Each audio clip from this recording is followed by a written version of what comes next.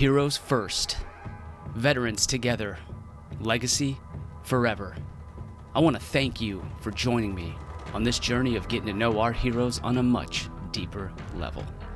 I am your host, Josh White, and this is the Hero Front Podcast.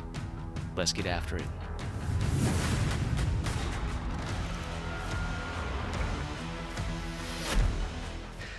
Okay, so we're going to put Dee Dee through the Hero's Gauntlet. 3 questions that I'm going to spontaneously just throw at her. First question, what is your proudest Air Force moment? Oh, goodness. I think I was most proud. I think when I look back at 25 years, there's so many moments that really come to mind, but the things that make me most proud of my service as a whole are the moments where I got to witness someone recognizing and stepping into their own gifts. Those moments when you could see someone finally see the amazing individual that all of us watching them so often saw, right? As individuals, we don't always see the fabulousness that is us, and others see us and think like, wow, they've got it all together, or wow, they're doing amazing things, but we don't always recognize that ourselves. So the moments when I look back in the Air Force, and I think those are the moments I'm most proud, it was when I was able to be a part of a moment where someone saw their greatness and were able to step into it. Like, those are the moments I loved, that when I look back and think that's what I'm going to miss, like those are the moments I'm going to miss. That's beautiful. Does anyone come to mind in particular? We were talking earlier as we were kind of getting to know one another. And when I was a group commander, I would go out and about, just to talk to airmen. And often I'd find myself like in the center of this circle, and everyone would kind of be staring at you. And it can be somewhat uncomfortable as a commander to always have to be on, always have to have the right thing to say. And so I started doing this thing where I would ask an airman and I would say, what are the 3 unique gifts you bring to our Air Force? And, just kind of like you looked at me, I'd get this like deer in the headlights look, I'd be right. like, Lisa, what are the 3 gifts that you uniquely bring to the Air Force? And, Lisa would just stare at me like, I don't know what I'm supposed to say, because we're not used to bragging on ourselves, right? Like, yeah. I'm really good at this, and this. And they would often get really stuck, and they'd give me 1, and I'd be like, that was 1. And then I'd just wait, and there'd be like this awkward moment. And then sometimes if they'd get stuck, I'd be like, hey, Bob, help Lisa out. Like, what are the gifts you see Lisa bring to our Air Force? And Bob would say, and I'm using random names, right? But Bob would say, well, man, Lisa is always the one that checks on everybody. Lisa is always the one who reminds us of those moments where we need to come together. Or Lisa is always the one I can count on when stuff is hitting the fan to really be calm, cool, and collected. And then I would be like, Lisa, did you know that that's what people thought of you? And so often I would just get the answer, like just almost like this shock of no, because we don't ever hear those things that others see in us. And I would say, what did that mean to you to hear it? And all too often they'd just be like, sometimes people were, would tear up and they'd say, it was just so wonderful to hear. And I would say, Bob, what was that like to share it? And even Bob would say, like, that just felt really amazing to be able to acknowledge what people are doing. And I can't tell you how many times I would get an email, or sometimes people even sent like old fashioned cards, or they'd come up and they'd say to me like, thank you so much for either asking me to identify what it is I'm good at, or more often than not, it was the people who had the opportunity to share the goodness they saw in others. Like, they were as affected. And so it happened so often that it became kind of like a drug for me, where I would go out and I'd want to have these moments where I would get to see people step into that. So there's too many to identify like a specific person, but those were the specific moments that I was like, this is what life is really about, which is not just the Air Force, not just leadership, but like, how do we collectively help each other see the goodness and the gifts that we have to contribute? Yeah, that to me is gratitude. Exactly what you said. Remember about, we were talking offline. I said, I struggled with what gratitude looks like to me. Yeah. And exactly what you said is how I see gratitude. Like it's, and you said you were addicted to it, right? Like you get addicted to the joy that you see other people experience. Yeah. I love that. And I love that you created that space, because like there's never a good time to just take a knee and like on paper, there's always the mission, there's always work to be done. So like sometimes like as a leader, you have to step in and say pause and just have that conversation, because there's no other time to do it. You know what I mean? It's not mapped out in your daily things to do list. You just got to make it happen. Here's the hard part. I would go out because I noticed after a while I started, I tweaked it every time I went out. And so I would go out and I would say, Bob, tell me 3 things you're working on.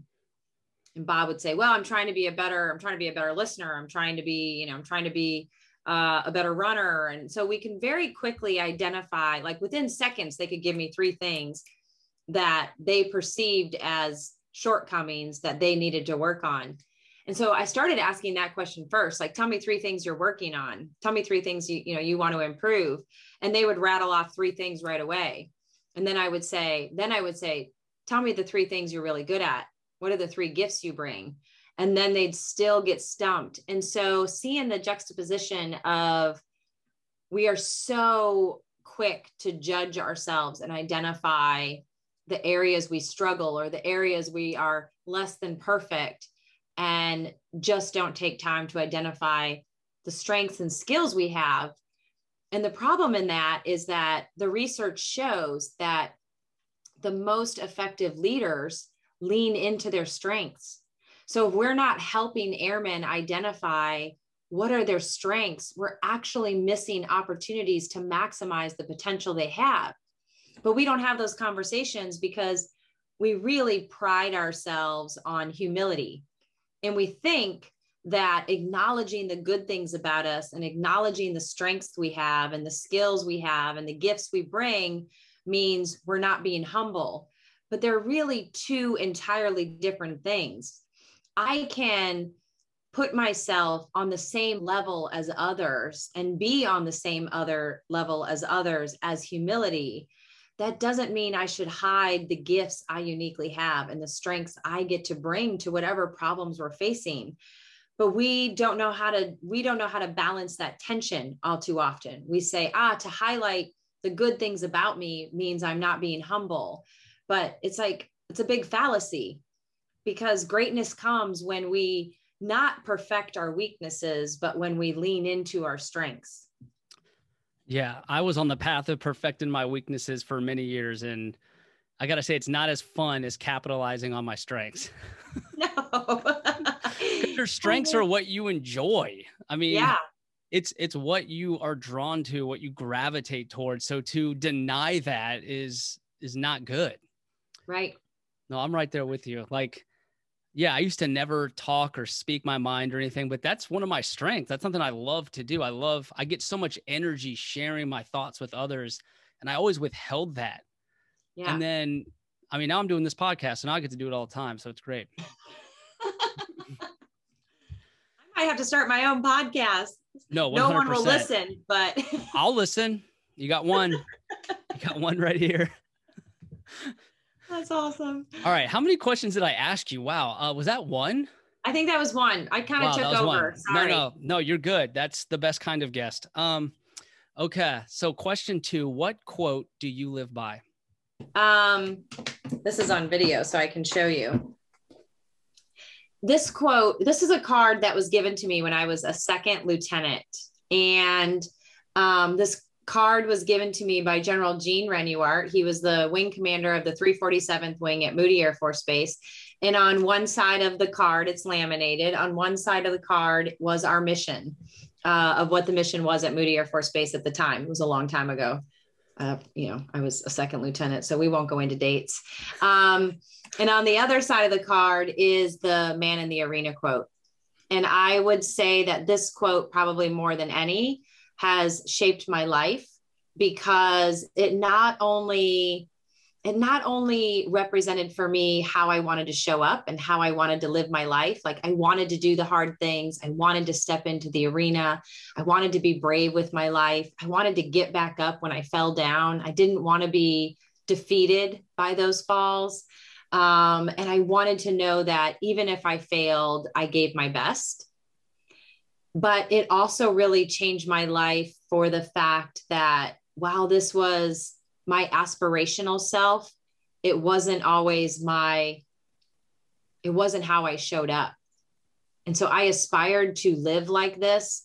And I knew all the time I wasn't living like this. And it was that realization that when I saw Dr. Brene Brown's TED Talk in 2010, it was that realization that led me to really hear what she was saying about what it means to try and to be vulnerable and to open ourselves up, even though we may risk hurt and pain, because courage really comes from opening ourselves up to that. Like, you cannot be courageous unless you first open yourself and your heart up to disappointment, into failure, into defeat, into falling, or open it up to falling. So I would say it's also this quote. You had asked me in an email, like, how I wound up in Dare to Lead. I had this quote in my pocket when I met her, and I pulled this quote out to tell her that, if you're familiar with her work in the book, Daring Greatly, that book uses this quote a lot. And I pulled this quote out and I told her what I just told you, that this quote symbolized for me, like, who I wanted to be. And I knew I wasn't living up to it, but her work gave me the language to understand why. And her work gave me a language to be compassionate with myself enough to know that I'm a work in progress. And even though I may not be living up to it right now, doesn't mean I won't someday, and to keep trying. So this card right here has symbolized my life quote, kind of, and the path I'm on now. And then I would say, as a leader, also a Dr. Brown quote is, a leader must spend a reasonable amount of time attending to fears and feelings, or they will squander an unreasonable amount of time trying to address ineffective and unproductive behavior. And that quote for me basically sums up everything I know about leadership. Yeah, and then the third I love quote, that second one that you said. I listened to some of your stuff earlier where you brought that same quote up, and that just nails it, doesn't it? That just puts it in perspective. Yeah. I mean, if you look at all of the challenges we are trying to address in the Air Force, whether that be the challenges we face with, the suicide rates, whether it's addressing diversity, equity, inclusion, and the racial tension we're seeing in our country, whether it's trying to address how do we build leaders that don't fall into the trap of toxic leadership, all of that is attending to fears and feelings or squandering time on ineffective and unproductive behavior. And the problem is, all of those things are a product of a root cause that is based in fears and feelings that we don't know how to address. And we're not taking the time to learn how to address, because we have prided ourselves on stoicism and compartmentalization. I would say up until recently, I think there's a huge pocket of people in our Department of Defense as a whole that are really trying to shift that. But there's a huge pocket of resistance to it, because it's not what we know. It's not what we've been taught. It feels squishy. Attend to fears and feelings, like, leave that stuff at home. Like, we're at work. We don't talk about fears and feelings.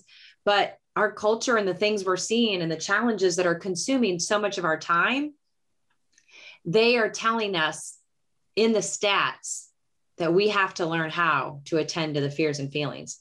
Otherwise, we're never going to be able to address those challenges, period. It's called being human. And the more we try to act like that's not the reality, we're human. Yeah. You can't quantify everything on a piece of paper and capture everything on a PowerPoint. Like at some point we're going to just have to talk.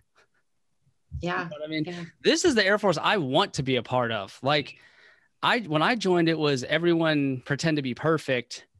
And if you ask for help, oh, there's something wrong with that guy or whatever. Like I'm in counseling and I tell people that. Why? Because I want to talk to someone that's not my wife or my parents, where I can get that unbiased feedback, and it's healthy. It's healthy for me to work through those problems and to identify them and face them instead of try to ignore them and hide them. And I don't know. I feel like I've been waiting for this day ever since I joined. This is what I've been waiting for. So I'm going to do everything I can in this possibly last 4 years of my career to push that message. Thank you. Thank you. Thank you. Thank you. Like we need more people who like are not afraid to try something different and who are not afraid to lean into the hard stuff. Like, cause it's hard. It's really hard. I was talking to someone today. You had said you got counseling and, they were asking me kind of like, what was your path? How did you get here?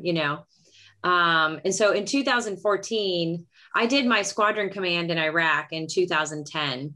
And to say I showed up totally unlike I wanted to show up is an understatement, right? Like I had this idea in my head, like I was going to be this amazing leader and I was going to be kind and compassionate and I was going to be so inspirational. I really thought I was going to be inspirational. And I showed up as, short and sometimes micromanaging and, oh my gosh, passive aggressive. Like I have a PhD in passive aggressive, I can whip out passive aggressive and nobody's business. And I left that experience feeling like, man, I just sucked. And I don't ever want to do that again. Like that was painful. Like, no, thank you. And then I stumbled into, actually, it was never intentional, but I stumbled into the coaching program at Georgetown University because I was going to be there for school. And I was like, well, I got some time on my hands. I'll take another course. And so I found this course in the catalog, Executive Leadership Coaching Program. And I thought that sounds cool. And so I applied for it and got in on a fluke, really. And I remember sitting there the first day and I was like, oh, these are my people. I didn't even know I needed these people, but like, these are my people, because we were having conversations about like, what is going on in us that results in us showing up differently than we think we will. And why do I know information, but have such a hard time applying that information? And so I loved the program. And about halfway through the program, I got really mad at the Air Force. And let me just clarify real quick. Like, I love the Air Force. It's my heart. And I will probably cry at least 3 times in this podcast because I loved it. I missed it. I miss it. It's everything that allowed me to step into who I am today. But it's a relationship like any other relationship. And some days you get a little peeved. And this particular day in 2014, I was really pissed because I was like, Squadron Command was the hardest thing I'd ever done. And no one had the real kinds of conversations I needed to hear. I think most of us need to hear before we step into that space, how hard emotionally it's going to be, how draining emotionally it can feel, how alone you can feel at times, how unprepared and unequipped you can feel. Because Squadron Command, probably much like when you step into an NCO position or a senior NCO position, these are incredibly stretching periods in our careers where they take us from the person we were to the person we need to be, which means we're not totally equipped. We're not totally skilled. We're definitely not practiced. And so it was really hard. And I was having all of these coaching conversations as I was going through the program where I was like, why aren't these the kinds of conversations we're having in our Air Force? Why did I have to do this thing that was so hard and yet feel so unsupported? I will never again not be there to support a leader who needs it at any level, because leading is hard as shit. I'm sorry, I swear, but it's as hard as shit. And we need to be supporting each other more in it versus judging and critiquing each other. I don't want to tell my squadron commanders, this is what you need to do. What I want to ask them is, what support do you need to do what you think is best to do? Right? Like, how do I support you? We need to stop. There's a degree of leadership development that is important, right? We need to teach, we need to develop, but then we also need to build a mechanism to support. And that's where I think we're starting to get there. I know the Air Force has adopted a coaching program, but there's still so much work to be done. And like you said, part of that support can come from helping channels, helping professionals, whether that's counseling, whether that's talking to the chaplain, whether that's coach. Those things aren't just there when we're really struggling. They can be there when we're just, we don't have to be like deeply depressive struggles. Life daily is hard enough that we could all use a little support. Yeah. It's like working out. I mean, I can't expect to be in shape if I'm not working out. The same goes for like emotional intelligence and that whole arena. And yes, squadron commanders. Wow. Yes. Any commander is got to be one of the toughest jobs in the world. And I got to be a commander's exec to Colonel Henderson. She was a new group commander, and I got to, get brought into that world. And eventually we became really close. And part of my job was just being there for her, because I realized it's lonely at the top. Like when you're at the top, there's not a whole lot of peers. Your peers are very far and few between. So as this person working alongside of her, I was like, I need to be this person's friend. Like, I just need to be there for her, not just on a work side, but a personal side too. Someone to vent to, someone she can trust. And I did that for the other two squadron commanders too. I just pop in their office and just check on them and just let them take a break and just talk and vent. And I felt like I needed to get their back, but I often think like, I think a lot about our NCOs as well, because man, that's a hard job too. Like you're young, you don't have a ton of practice, you don't have a ton of skill. And one day you're one of the boys, one of the gals. And the next day, like you have to be in charge of this gang, and, do they feel supported? Do our senior NCOs feel supported? And we don't need a big program to do that. Like, we just have to create a culture where we learn to support one another, learn to lean on one another. I'm not great at asking for help, so I'm going to put some of that onus on the individual too. Like, how do I ask for help? Like, hey, I do just need to vent, or, hey, I'm really struggling with how to have this conversation. Can we walk through it? Man, nothing is as powerful as empathy. Teaching people how to support one another with empathy, that'd be a game changer. Yeah, it's easy. Like what I've learned is it seems tough to criticize. It seems like that's the tough thing to do, and the brave thing to do is to criticize or come at someone.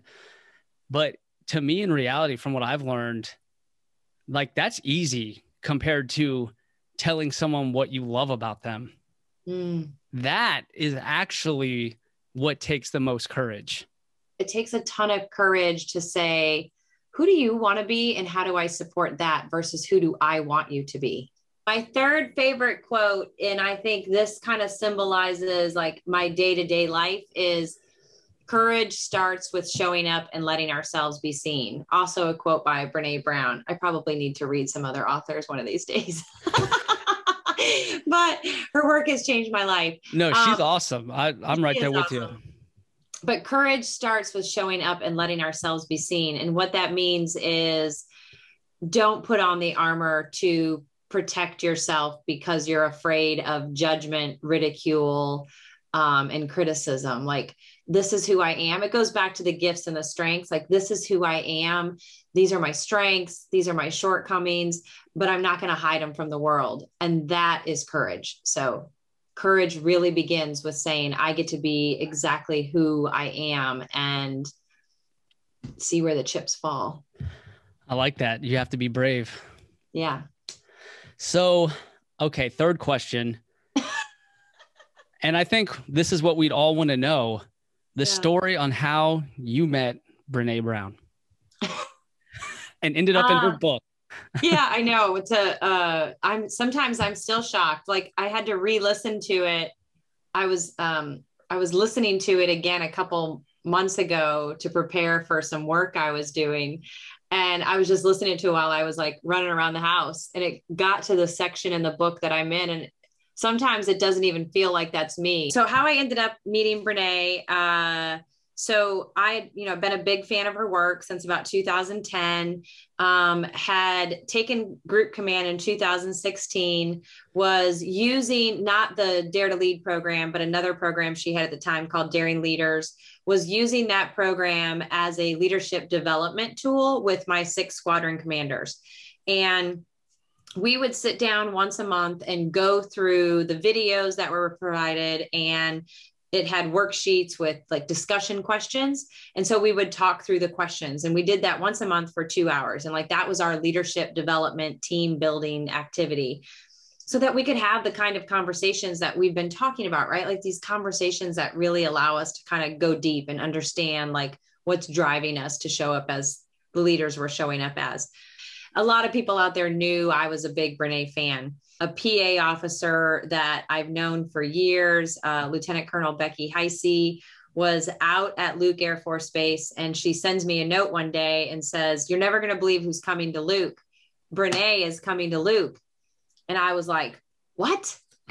I'm her number 1 fan. Like, doesn't she know that? Like, I've got the big styrofoam number. Like, if she's going number 1 fan."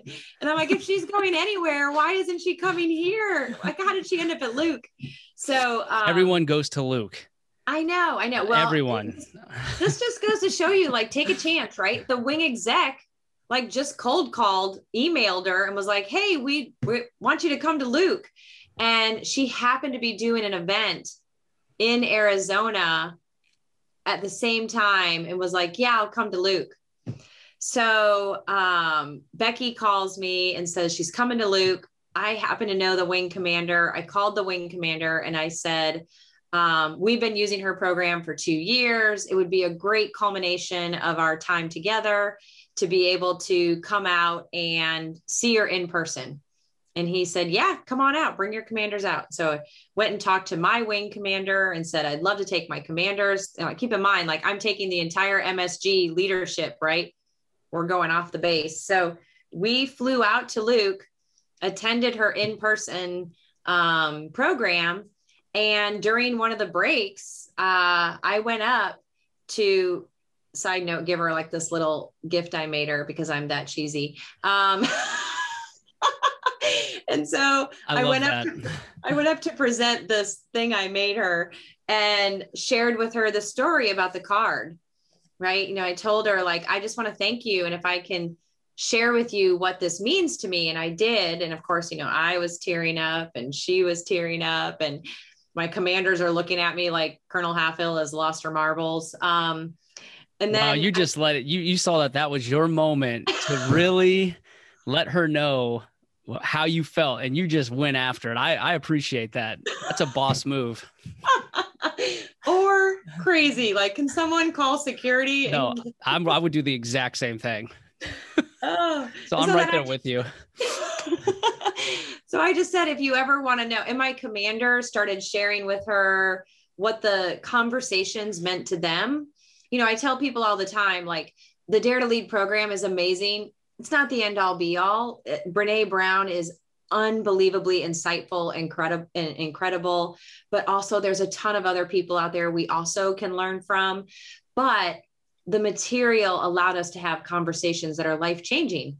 And, they shared with her the conversations, how they affected their parenting and their marriages, and most certainly the way they engage their airmen. And I just said to her, if you ever want to know some stories about what that looked like for us, please give me a call. And she did. And so I shared with her a couple stories that I by grace of luck, had shared regularly. So they were packaged nicely. And, she took the loneliness story, which was really, I'm so grateful. There were one of the other stories I tell a lot is about race and how hard it is to have the discussion on race. But you asked me earlier, like, what was one of my proudest moments in the Air Force?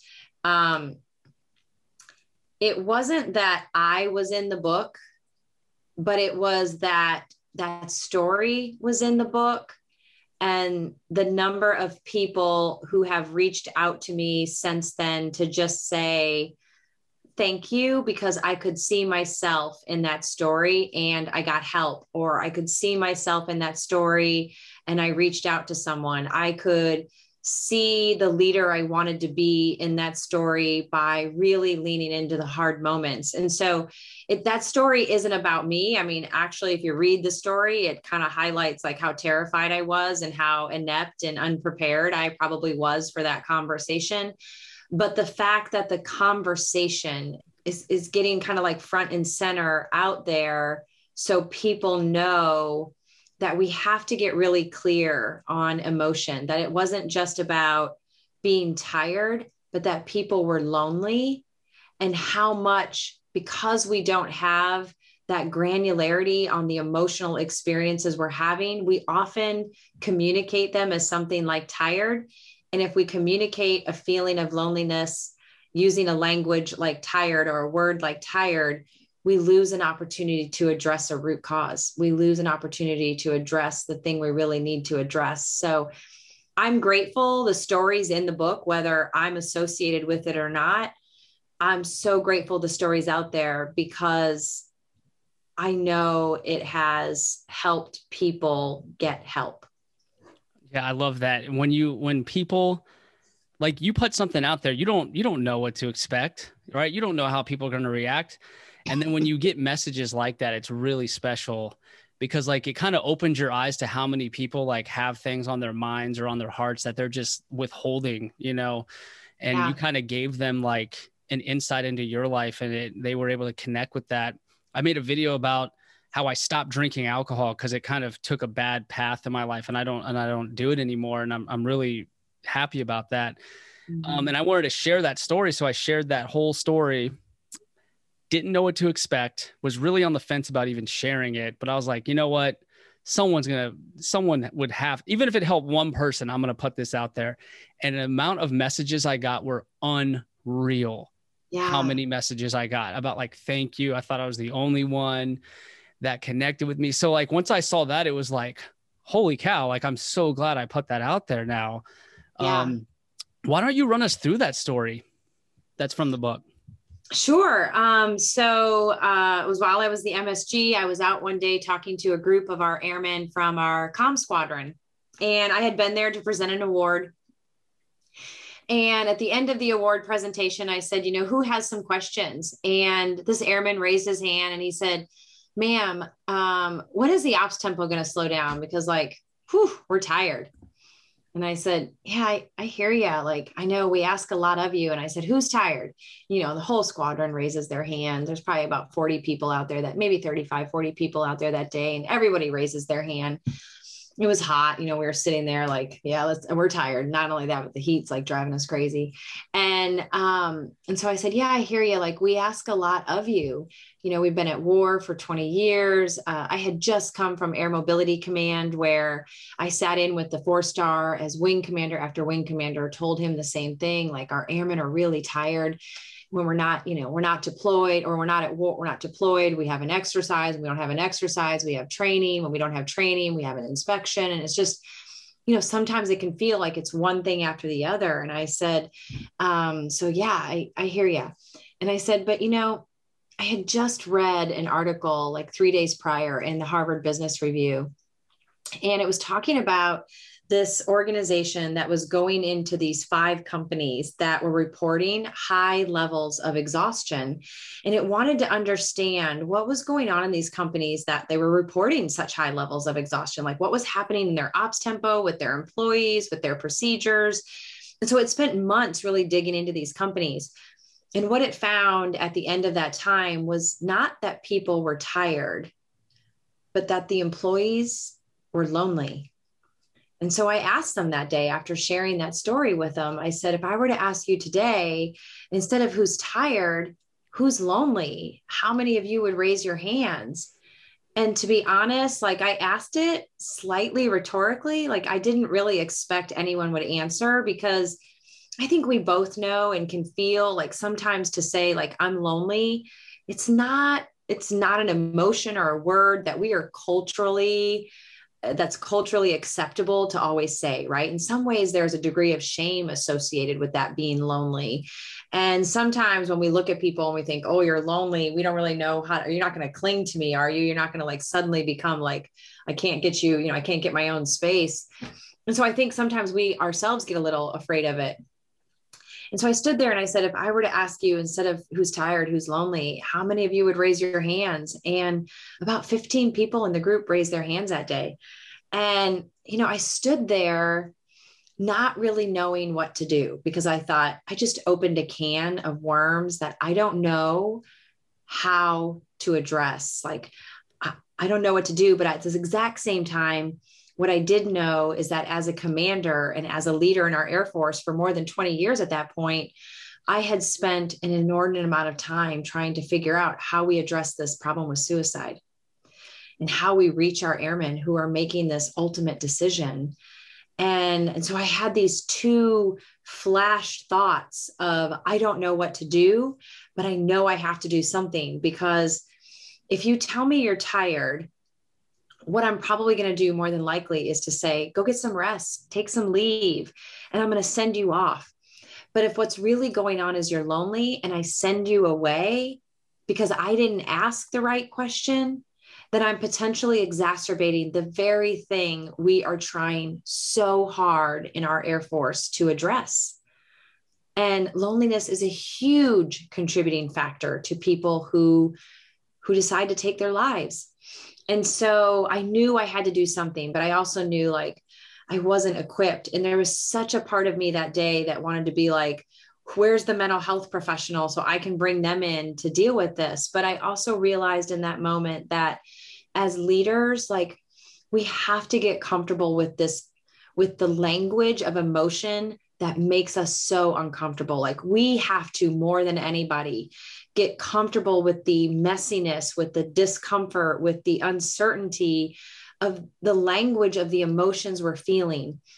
Because I had an opportunity there that day to talk to them and reach an airman at a point when maybe they weren't so far down that path, when I could still get them help before they were so far gone, I'd have less of an opportunity. And so we had a great conversation. But when it really hit me was in that moment, I realized like, I need to tell more people this story. And I started telling that story everywhere I could. I went to Wing Stand Up and I told the story. Next time I went out to another squadron, I told the story. When I'm at the headquarters for the MSG conference, I tell the story. When I get an opportunity to go speak to a group, I tell the story. And what I saw in those moments, the first few times I started to share that story, was I would see a person in the back of the room nodding their head as I was telling it, right? Like you could tell they were connecting. I would see people tearing up, which told me in that moment they were experiencing it themselves. And I knew from those moments on, like, I have to tell this story because like you with not drinking, we don't talk enough about the truth of our experience and we feel alone. We feel really alone in our loneliness, in our uncertainty, in our grief, in our sadness, in our insecurity. And so, we had a great conversation. And then the second part of that is I had a commander come up to me and she said, ma'am, I talk to my airmen all the time about being disconnected. And I said, disconnected, that feels like such a sterile word. Like if you're an airman and I say, are you feeling a little disconnected? Like, does that feel like I see you? But if I say, are you lonely? Can you just feel it? Like it's a different feeling. It's a humanity. It says, I see the human in you, the human in me understands the human in you. And it's a different way of connecting. And I became really passionate about language and saying, we need to teach leaders the language of emotion so that we can help each other and our airmen and everyone step into that space to acknowledge it and not let it control us, to take back control over the emotions we feel and use them as data so that we can respond versus react. Wow. I love that you asked that question. Like that's a terrifying thing to ask a group of people. But like what I think is more telling is that people actually raise their hand, like they felt safe enough to acknowledge something that would bring upon shame. That's hard to admit, right? So the fact that, I think the story is so powerful because it just opens your eyes to how such a simple question could connect with someone on such a deep level. Yeah, here's something that wasn't in the book. And to be honest, I really struggled with sharing for a long time. But the truth is that story, the article in Harvard Business Review resonated with me for a reason, right? Like I read that article, I read hundreds of articles. Why did that one stick with me? Because I was suffering from that myself, right? Like I was experiencing a degree of loneliness myself. I'm not married. I don't have kids. So for 25 years in the Air Force, I was traveling by myself, new assignments, new communities. As a female in the senior ranks, there were fewer and fewer of us the longer I was in. And so, and I love my male peers, but let's be honest, most of the men aren't going to go home to their wives and be like, hey, hon, we have this great single woman at work we should bring over for dinner. Like that's just not happening. And so I too was feeling really lonely, but here's why that story, I think to some degree saved my life, because there was a couple of days actually, where I drove into my garage and the thought crossed my mind, just leave the car running. Wow. Just leave the car running and you won't have to experience this loneliness anymore. Leave the car running and it won't be so hard. And then, but the thought was fleeting. It scared me enough to go, wow, I need to look at that and I need to think about it. But the truth is, like, I think we all have moments where we go, man, this is hard. And I don't always know if I can keep doing it. But that moment that day probably saved me because it forced me to start talking about it. And the more I talked about it, the more people came up to me and said, I'm lonely too. And I suddenly started to feel less alone, right? Like we've got to be better about sharing the struggles we have as humans because we have them and they have for thousands and thousands of years. You go back and read any of the Stoicism writing, right? It's all the exact same struggles we have today. But for some reason today, we think we have to protect against them and we have to hide them. And it shows that we're weak rather than we're human. So I didn't tell people that when that story was out, but that's the truth of why that moment hit me, why that article hit me, because I was really trying to figure out that space myself. Holy cow. Yeah. We're all in this together. Right. So, and I think it's kind of amazing that, it makes sense why you had the courage to ask that question in that moment to your team. Mm-hmm. Right. Like you were feeling that yourself. You were going through it yourself. I think it's incredible that you were there for your team in such a vulnerable way. Thank you. You know what I mean? And thank you for sharing that too. I mean, I think I'm lucky because,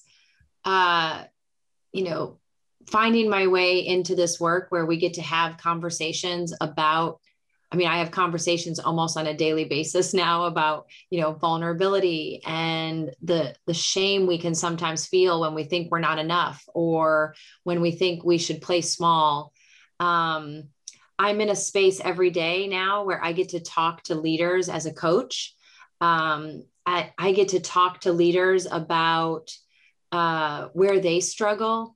And the truth is, like, what pulled me out was just knowing I wasn't alone. And we can do that for one another without having to be in the exact same space. And it's called empathy. So through a series of events, I was able to experience empathy without having someone, sit down and talking to someone. But over and over and over again, as people came up to me, as I talked to leaders, as I increased my coaching, as I went out and talked to people, I was flooded with stories that told me I wasn't alone. It was that feeling of not being alone that really allowed me to check the reality of the story I was telling myself, to really check the reality of the shame message I had going on in my head of I'm not enough. I'm not a good enough leader. I'm not a good enough PA. I'm not a good enough partner. Name it, right? We all have a not good enough story. You and I were talking about, insecurity. Oftentimes it comes up, the imposter syndrome. Like we've called it these things, but at its core is a narrative that says I'm not enough of something. And if we don't reality check that message, we start to believe it. And hearing other people's story helped me see like, man, we're all dealing with this. And so let's talk about it. Let's have the conversations that we need to be having. Definitely. And we talked about shame too. Brene talks about shame a lot. Let me step back for just a minute and kind of explain what shame is, right? So shame is really two narratives: not enough, not good enough, not smart enough, not strong enough. I don't provide enough. I'm not a good enough husband. I'm not a good enough parent. I'm not a good enough wife. Like whatever that I'm not good enough. I'm not thin enough. I'm too fat, right? Like all of these, I'm not pretty enough. Like men and women have these unbelievable shame narratives. So the first message is I'm not enough. And if you can get past the I'm not enough, and this is all Brene's work, right? If you can get past the I'm not enough, the second message you get is, who do you think you are? Like, who do you think you are, Josh, to start a podcast? Who do you think you are to share your opinions? Who do you think you are, Dee Dee, to get up on stage and tell people how to lead? Who do you think you are, Dee Dee? You're only a public affairs officer. No one's going to want to listen to what you think about leadership, right? Like this is what we tell ourselves. And we step into these spaces to do hard things. We first say like, there's no way I can do this. I'm not enough. And then if we can get past that, we go like, who do you think you are? A little too big for your britches there, honey. Get back in line, right? Then, so we first got to know what shame is. Those are the narratives. 2, we all have it. We all experience shame on a probably pretty regular basis. And then 3, the less we talk about it, the more control it has over us. Shame is I want you to hear this for a second. Shame is the highest correlated emotion with aggression, bullying, violence, drug addiction, alcoholism, and suicide. Wow. It's the highest. Core of all that. Yeah. It's the highest correlated emotion. The number one shame trigger at work, irrelevance. And so we are perpetuating shame when we do things like, you're just a public affairs officer, stay in that box. We do things like perpetuate shame when we teach people they have to hustle for their worth. But here's what I really want you to hear. Shame is actually, it feels the same for all of us. It feels like some of us, like when we think about when you're about to get into it, like you're about to rear end someone. Unfortunately, this happens to me a lot because I'm a horrible driver and I'm never focusing. So I'm always like looking up and I'm like, slam on the brakes, right? You know, that moment when you slam on the brakes and you can feel your body flush, like sometimes your hands get sweaty, you get tunnel vision, your armpits sweat. I get tunnel vision. I get like this, I can feel this tingling in my chest. That is actually a shame response, because shame, we actually respond to shame the exact same way we respond to trauma. And so shame feels like that. The narrative is I'm not enough. Who do you think you are? It physically feels like trauma. And it's actually categorized by gender. So the shame narrative for women is be perfect, look perfect, act perfect. the shame narrative for men is don't be weak. Don't be weak. Wow. Don't be weak. Think about how often in your life as a guy, you were conditioned, like, don't be weak, like man up, get back in there. Yeah. Guys don't cry. Like you big Yep. wussy with a different word, right? Like Yeah. It can be brutal. That's the shame narrative that men hear. Now, think about the problem we have in the military with suicide. It's a predominantly male culture who are all embedded with this shame narrative of don't be weak. And then we say, get help.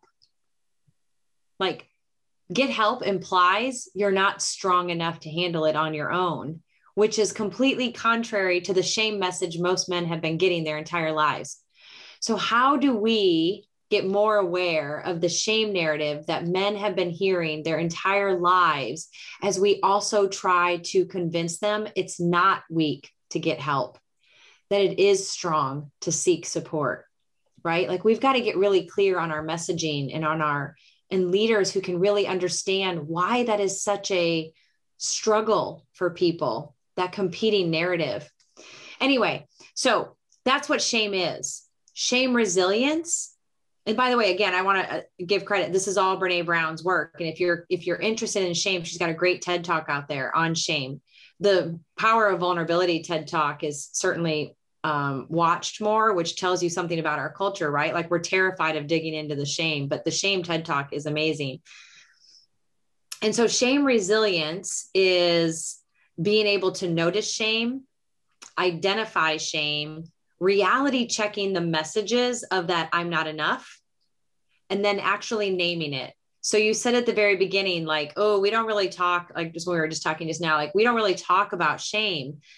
Once I learned what shame resilience is, that I have to notice it, I have to identify it, I have to reality check it, and I have to name it. That is when I said I will start using the word whenever, like it's the word and I'm going to use it. And if it's uncomfortable, I get it, it's uncomfortable. But if we don't get comfortable with naming it, we will never be able to get to the root cause that having shame leads us to. Yeah, I love that I'm asking you this stuff too, because I'm learning like right as we're talking now, because like I've had horrible negative self-talk, like brutal. I almost didn't start this podcast. It's funny you use that as an example because I had that negative self-talk. Like I listened to another, like a peer of mine's podcast. I thought he absolutely crushed it. And I thought, like, who am I to like, look what he's doing. Like, I can't do that. Like, why would I even try this? And I almost didn't do it because of that. And it's crazy to think that like we could limit ourselves and hold ourselves back like that. So the negative self-talk is brutal. I mean, you can destroy yourself from within with that negative self-talk. You could create narratives that aren't even real. You know, it's just your distorted view of things. And yeah, I think we've all been down that path and it's not fun. And I think the more, you know, we can learn about how to recognize that and stop it from happening, I think that's huge. Like I'm trying to learn that and bring that to my work center. Let's go.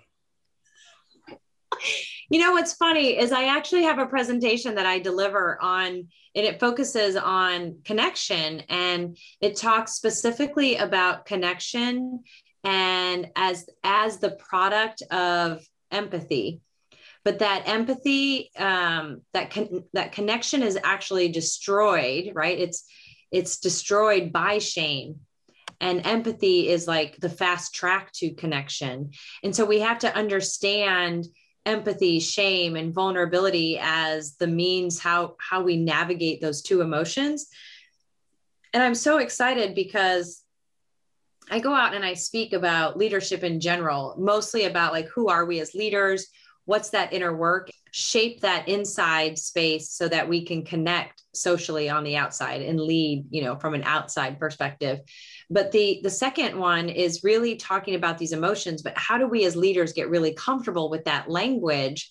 And that one seems to be the one that most people right now are requesting more. Like people really do want to understand, how do we change some of the things we're dealing with? And if you want to talk about not just the Air Force, but so many of the challenges we're seeing in our world right now, whether it's mental health rates rising, whether it's what we've been dealing with COVID and the uncertainty of COVID, whether it's the racial injustice and racial tensions we're trying to address in our society right now.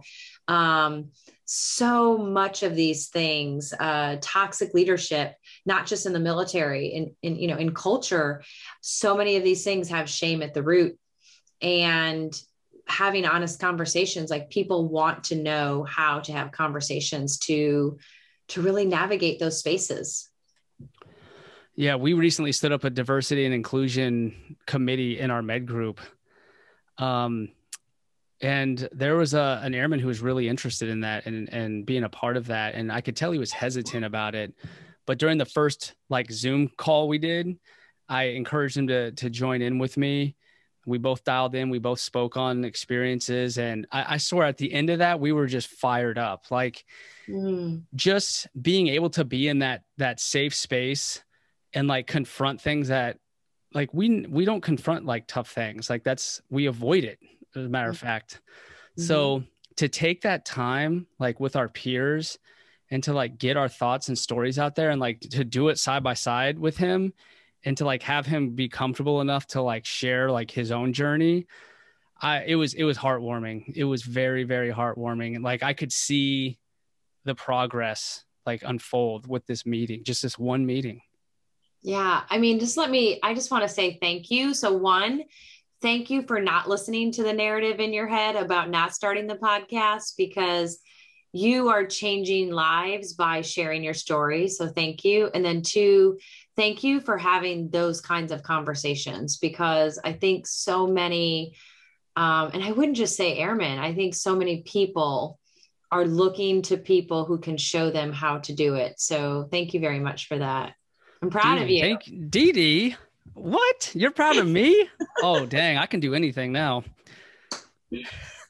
You kind of remind me of Marie. I'm going to have to give a shout out to my other public health friend, Marie Lamond. So I'm a big fan of you guys. Marie Lamond, if you're out there listening, we have to team up on a project. We can change the world.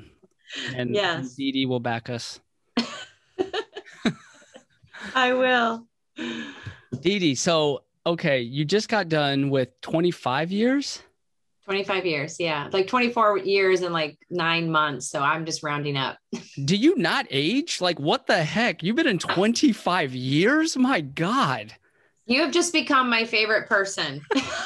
You have a fountain of youth or something. I would never thought that you were in 25 years. That's incredible. Yeah. So congrats for a job well done.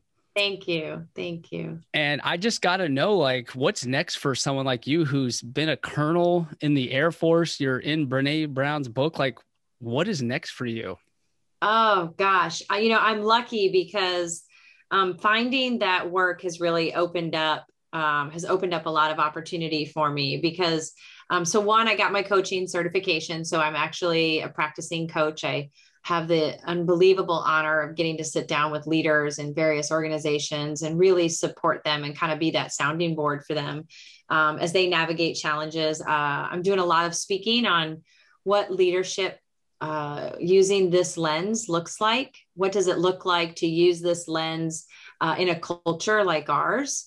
And then I'm a Dare to Lead facilitator. So I spend a good amount of my time facilitating a 3-day program called Dare to Lead, which is based on the research of Dr. Brené Brown. And it really does a deep dive into what she has found through, years and years and years of research and data, about 400,000 pieces of data, talking to leaders across the world about what courageous leadership looks like. And when it boils down to it, it looks like 4 things. It looks like our ability to really rumble with vulnerability, right? Stay in that space of risk, uncertainty, and emotional exposure. It looks like really getting clear on our values and not just professing them, but living into them. And I will tell you, we should do another podcast just on values, but I will tell you, the values work was life-changing for me because it gave me a compass I didn't know I needed. And it gave me the compass I've been following and didn't even know I was following. So awareness is key in that, right? The third part, braving trust, knowing really what builds trust, but also like what really destroys trust in the smallest of moments. And then the fourth and final aspect is learning to rise, that brave leaders, courageous leaders who can step in to do really hard things actually know ahead of time they can get back up when they fall. And we do a ton of work in resiliency post fall, but what we really need is fortifying that shame resilience, that resilience in general before, so that we have leaders who can step in to do the hard things, because courageous leaders only step in because they know they can get back up when life kicks them in the butt. So I have the honor and privilege of facilitating that work, which is amazing. It's like the most incredible conversations. It's 3 days of incredible conversations that I think are life-changing, definitely changed me as a leader. Wow. So like, how could someone be a part of that? So Air Force Global Strike actually uses the 3-day program as part of their squadron commanders course. But if anyone wants more information, do you share information about like where people can find us? Yeah, definitely. Okay. Yeah, I could put it in the show notes, is what they call it. Okay. So yeah, basically a description of the episode, and anything you want to put in the show notes, I can put in the show notes. That cracked me up a little. Anyway, yes. Anyone who's interested can certainly reach out to me. I don't have a website up yet, but I'm working on it. But I work with P-Link Leadership. So we deliver the program. People can find me on LinkedIn. I'd be happy to help anyone navigate what that might look like. It's an amazing program. And I will tell you, like, I loved it before I left the Air Force. I love it even more now. I thought the conversations were important to have pre-COVID, post-COVID, post the year we've seen over the last year with civil unrest. Like, we need these conversations now more than ever. We need leaders now more than ever who don't let shame get in their way of doing hard things, who don't protect themselves from that feeling of vulnerability, while also knowing what vulnerability looks like without going too far, right? Like, there is a boundary and balance. I have a lot of leaders who will call me up and be like, so I just need to like be vulnerable. I just need to like show up and be like, okay, I'm going to be vulnerable with you now. And I'm like, it's not really how it goes. And so we have a real misunderstanding about what vulnerability is and what it isn't, right? And so, but we need leaders who can step into that now more than ever. Like, our world really needs leaders who can step into hard places and do so courageously. Yeah. And, a unique thing that we both share is that we've been to multiple bases, right? Yeah. Like, nobody moves city to city, job to job like we do. Like, that's crazy. When I was running the honor guard at Whiteman and all the success we had, I was convinced that I had cracked the code. Like, I figured this out. Let's go. Right. And then I got to Eglin and it was like, because I was afraid. I had to relearn my job. I was making mistakes. I was afraid to ask dumb questions. I'm a master sergeant. I felt so embarrassed to ask like things that I've forgotten or that have changed. And suddenly I was struggling. I went from here to holy cow, like, this is hard. And then the certain different personalities that I was running into, just the whole, it's so different base to base, situation to situation. You truly can't figure it out. What would you recommend to someone like me who has seen the good, the bad, and the ugly, and is new and is struggling in a new work center with different challenges when they came in thinking that they were going to absolutely crush it? What would you tell someone like me? I would tell you that it's, you were telling your story and I was like, that was pretty much my last assignment in the Air Force too, right? Like, I retired, I was a graduated squadron commander, graduated group commander. And then suddenly I go to be the PA officer for the chairman. And I hadn't been in PA for years.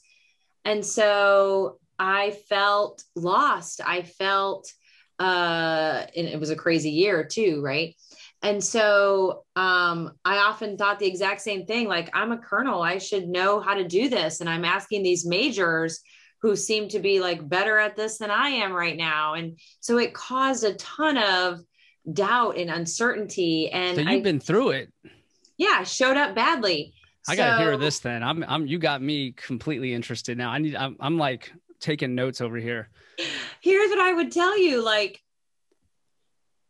I didn't listen to myself in this moment, but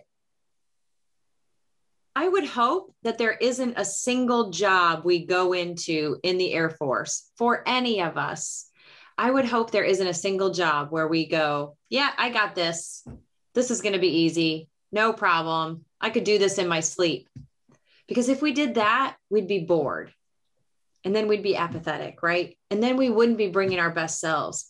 And so it's a pretty smart system that the Air Force is constantly putting you in a job that may be a little out of your comfort zone, because it's by putting you in jobs that are out of your comfort zone that are going to push and grow and challenge you and build your confidence for that next time they put you in a job that's out of your comfort zone.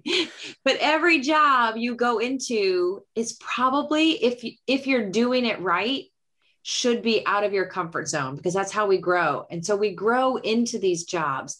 And so what I would tell you is, yeah, welcome to the stretch. Like, we have to get more clear on every job is a job we may not be familiar with. I'm going to share a story with you real quick.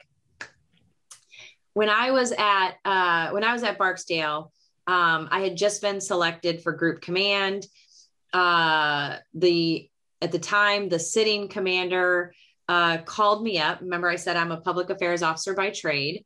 And like it or not, there is a cultural belief sometimes in our Air Force, or at least I've experienced it, where people would be like, you're a public affairs officer. How did you become an MSG? And so, or how did you become a squadron commander? And the underlying comment there is, we don't think PAs can lead, right?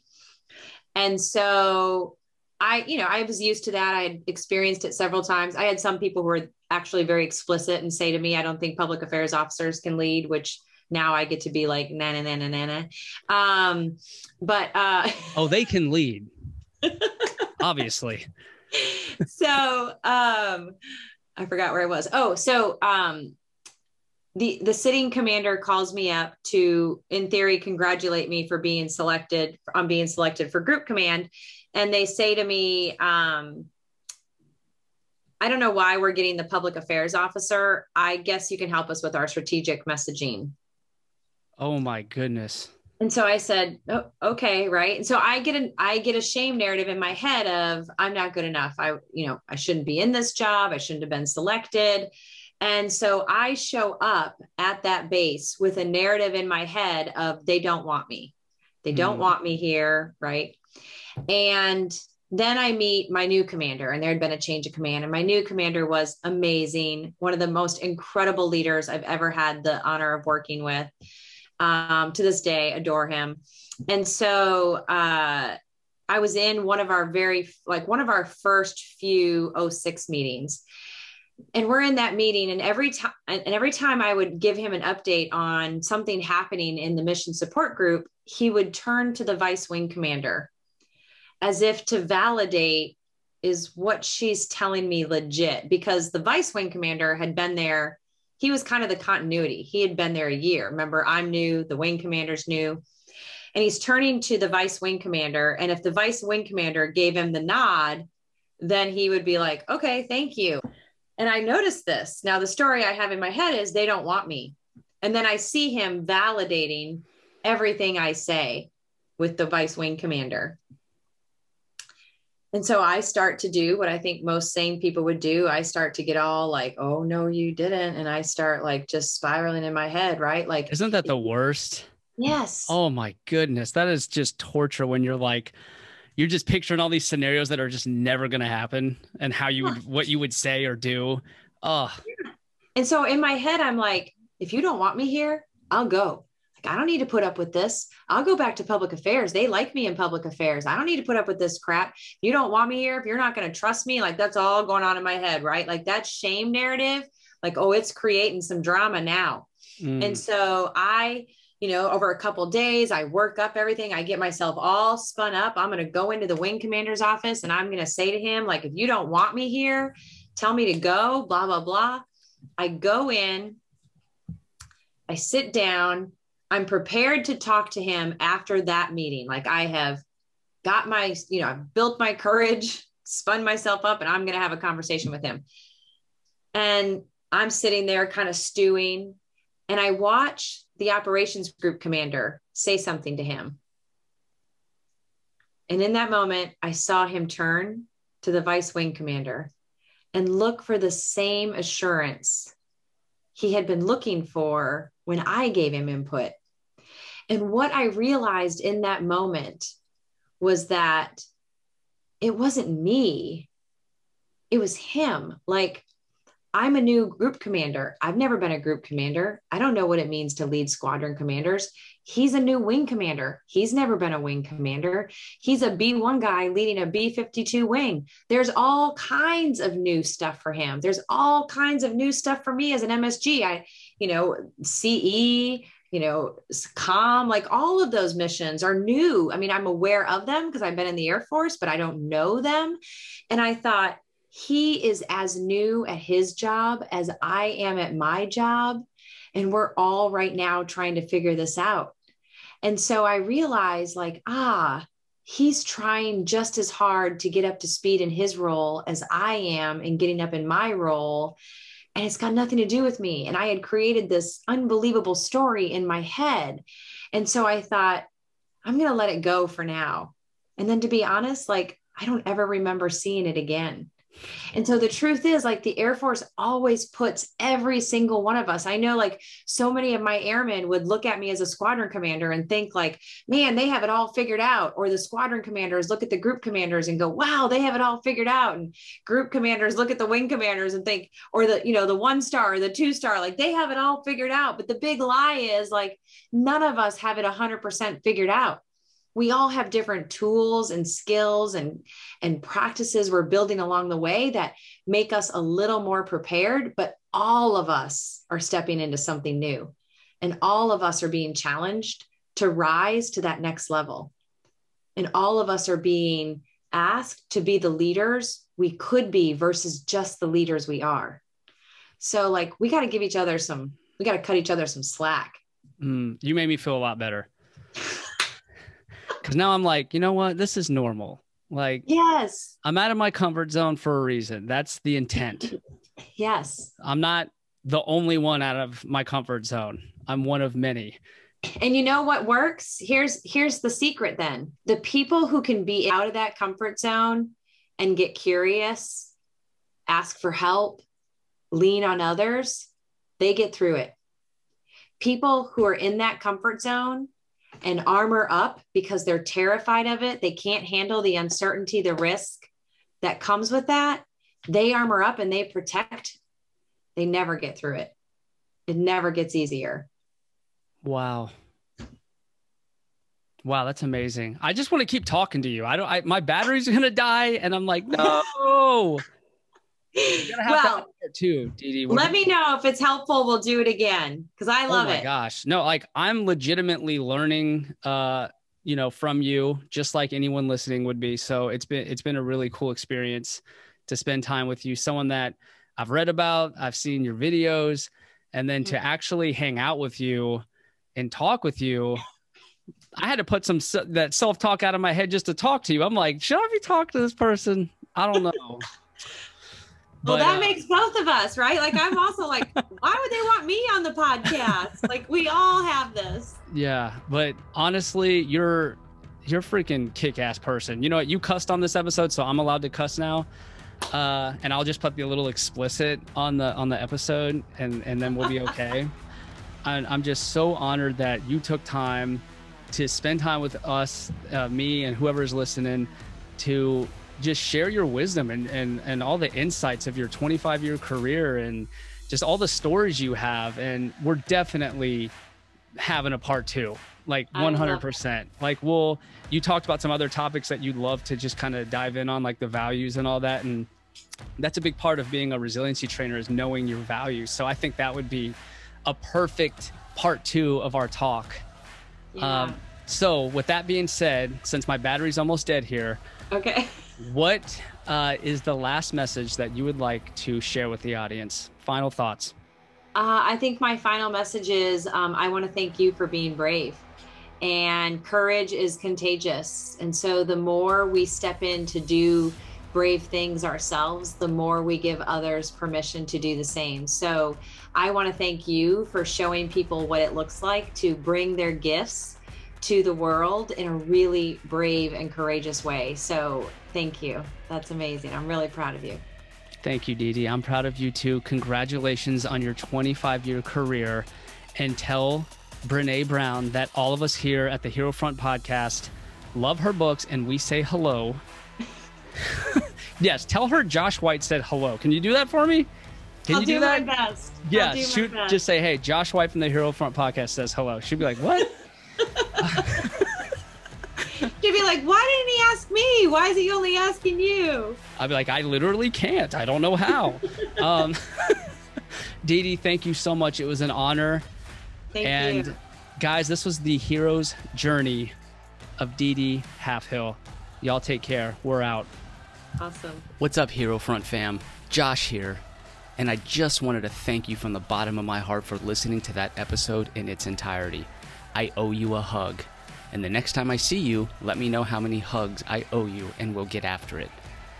Before you turn me off, though, I want you to subscribe on YouTube to the Hero Front podcast and give me a 5-star rating on Facebook or Apple Podcasts. It would be much, much appreciated to get your love and support. Again, thank you from the bottom of my heart for joining us on this Hero Front journey. And I will see you on the next episode. Let's get after it.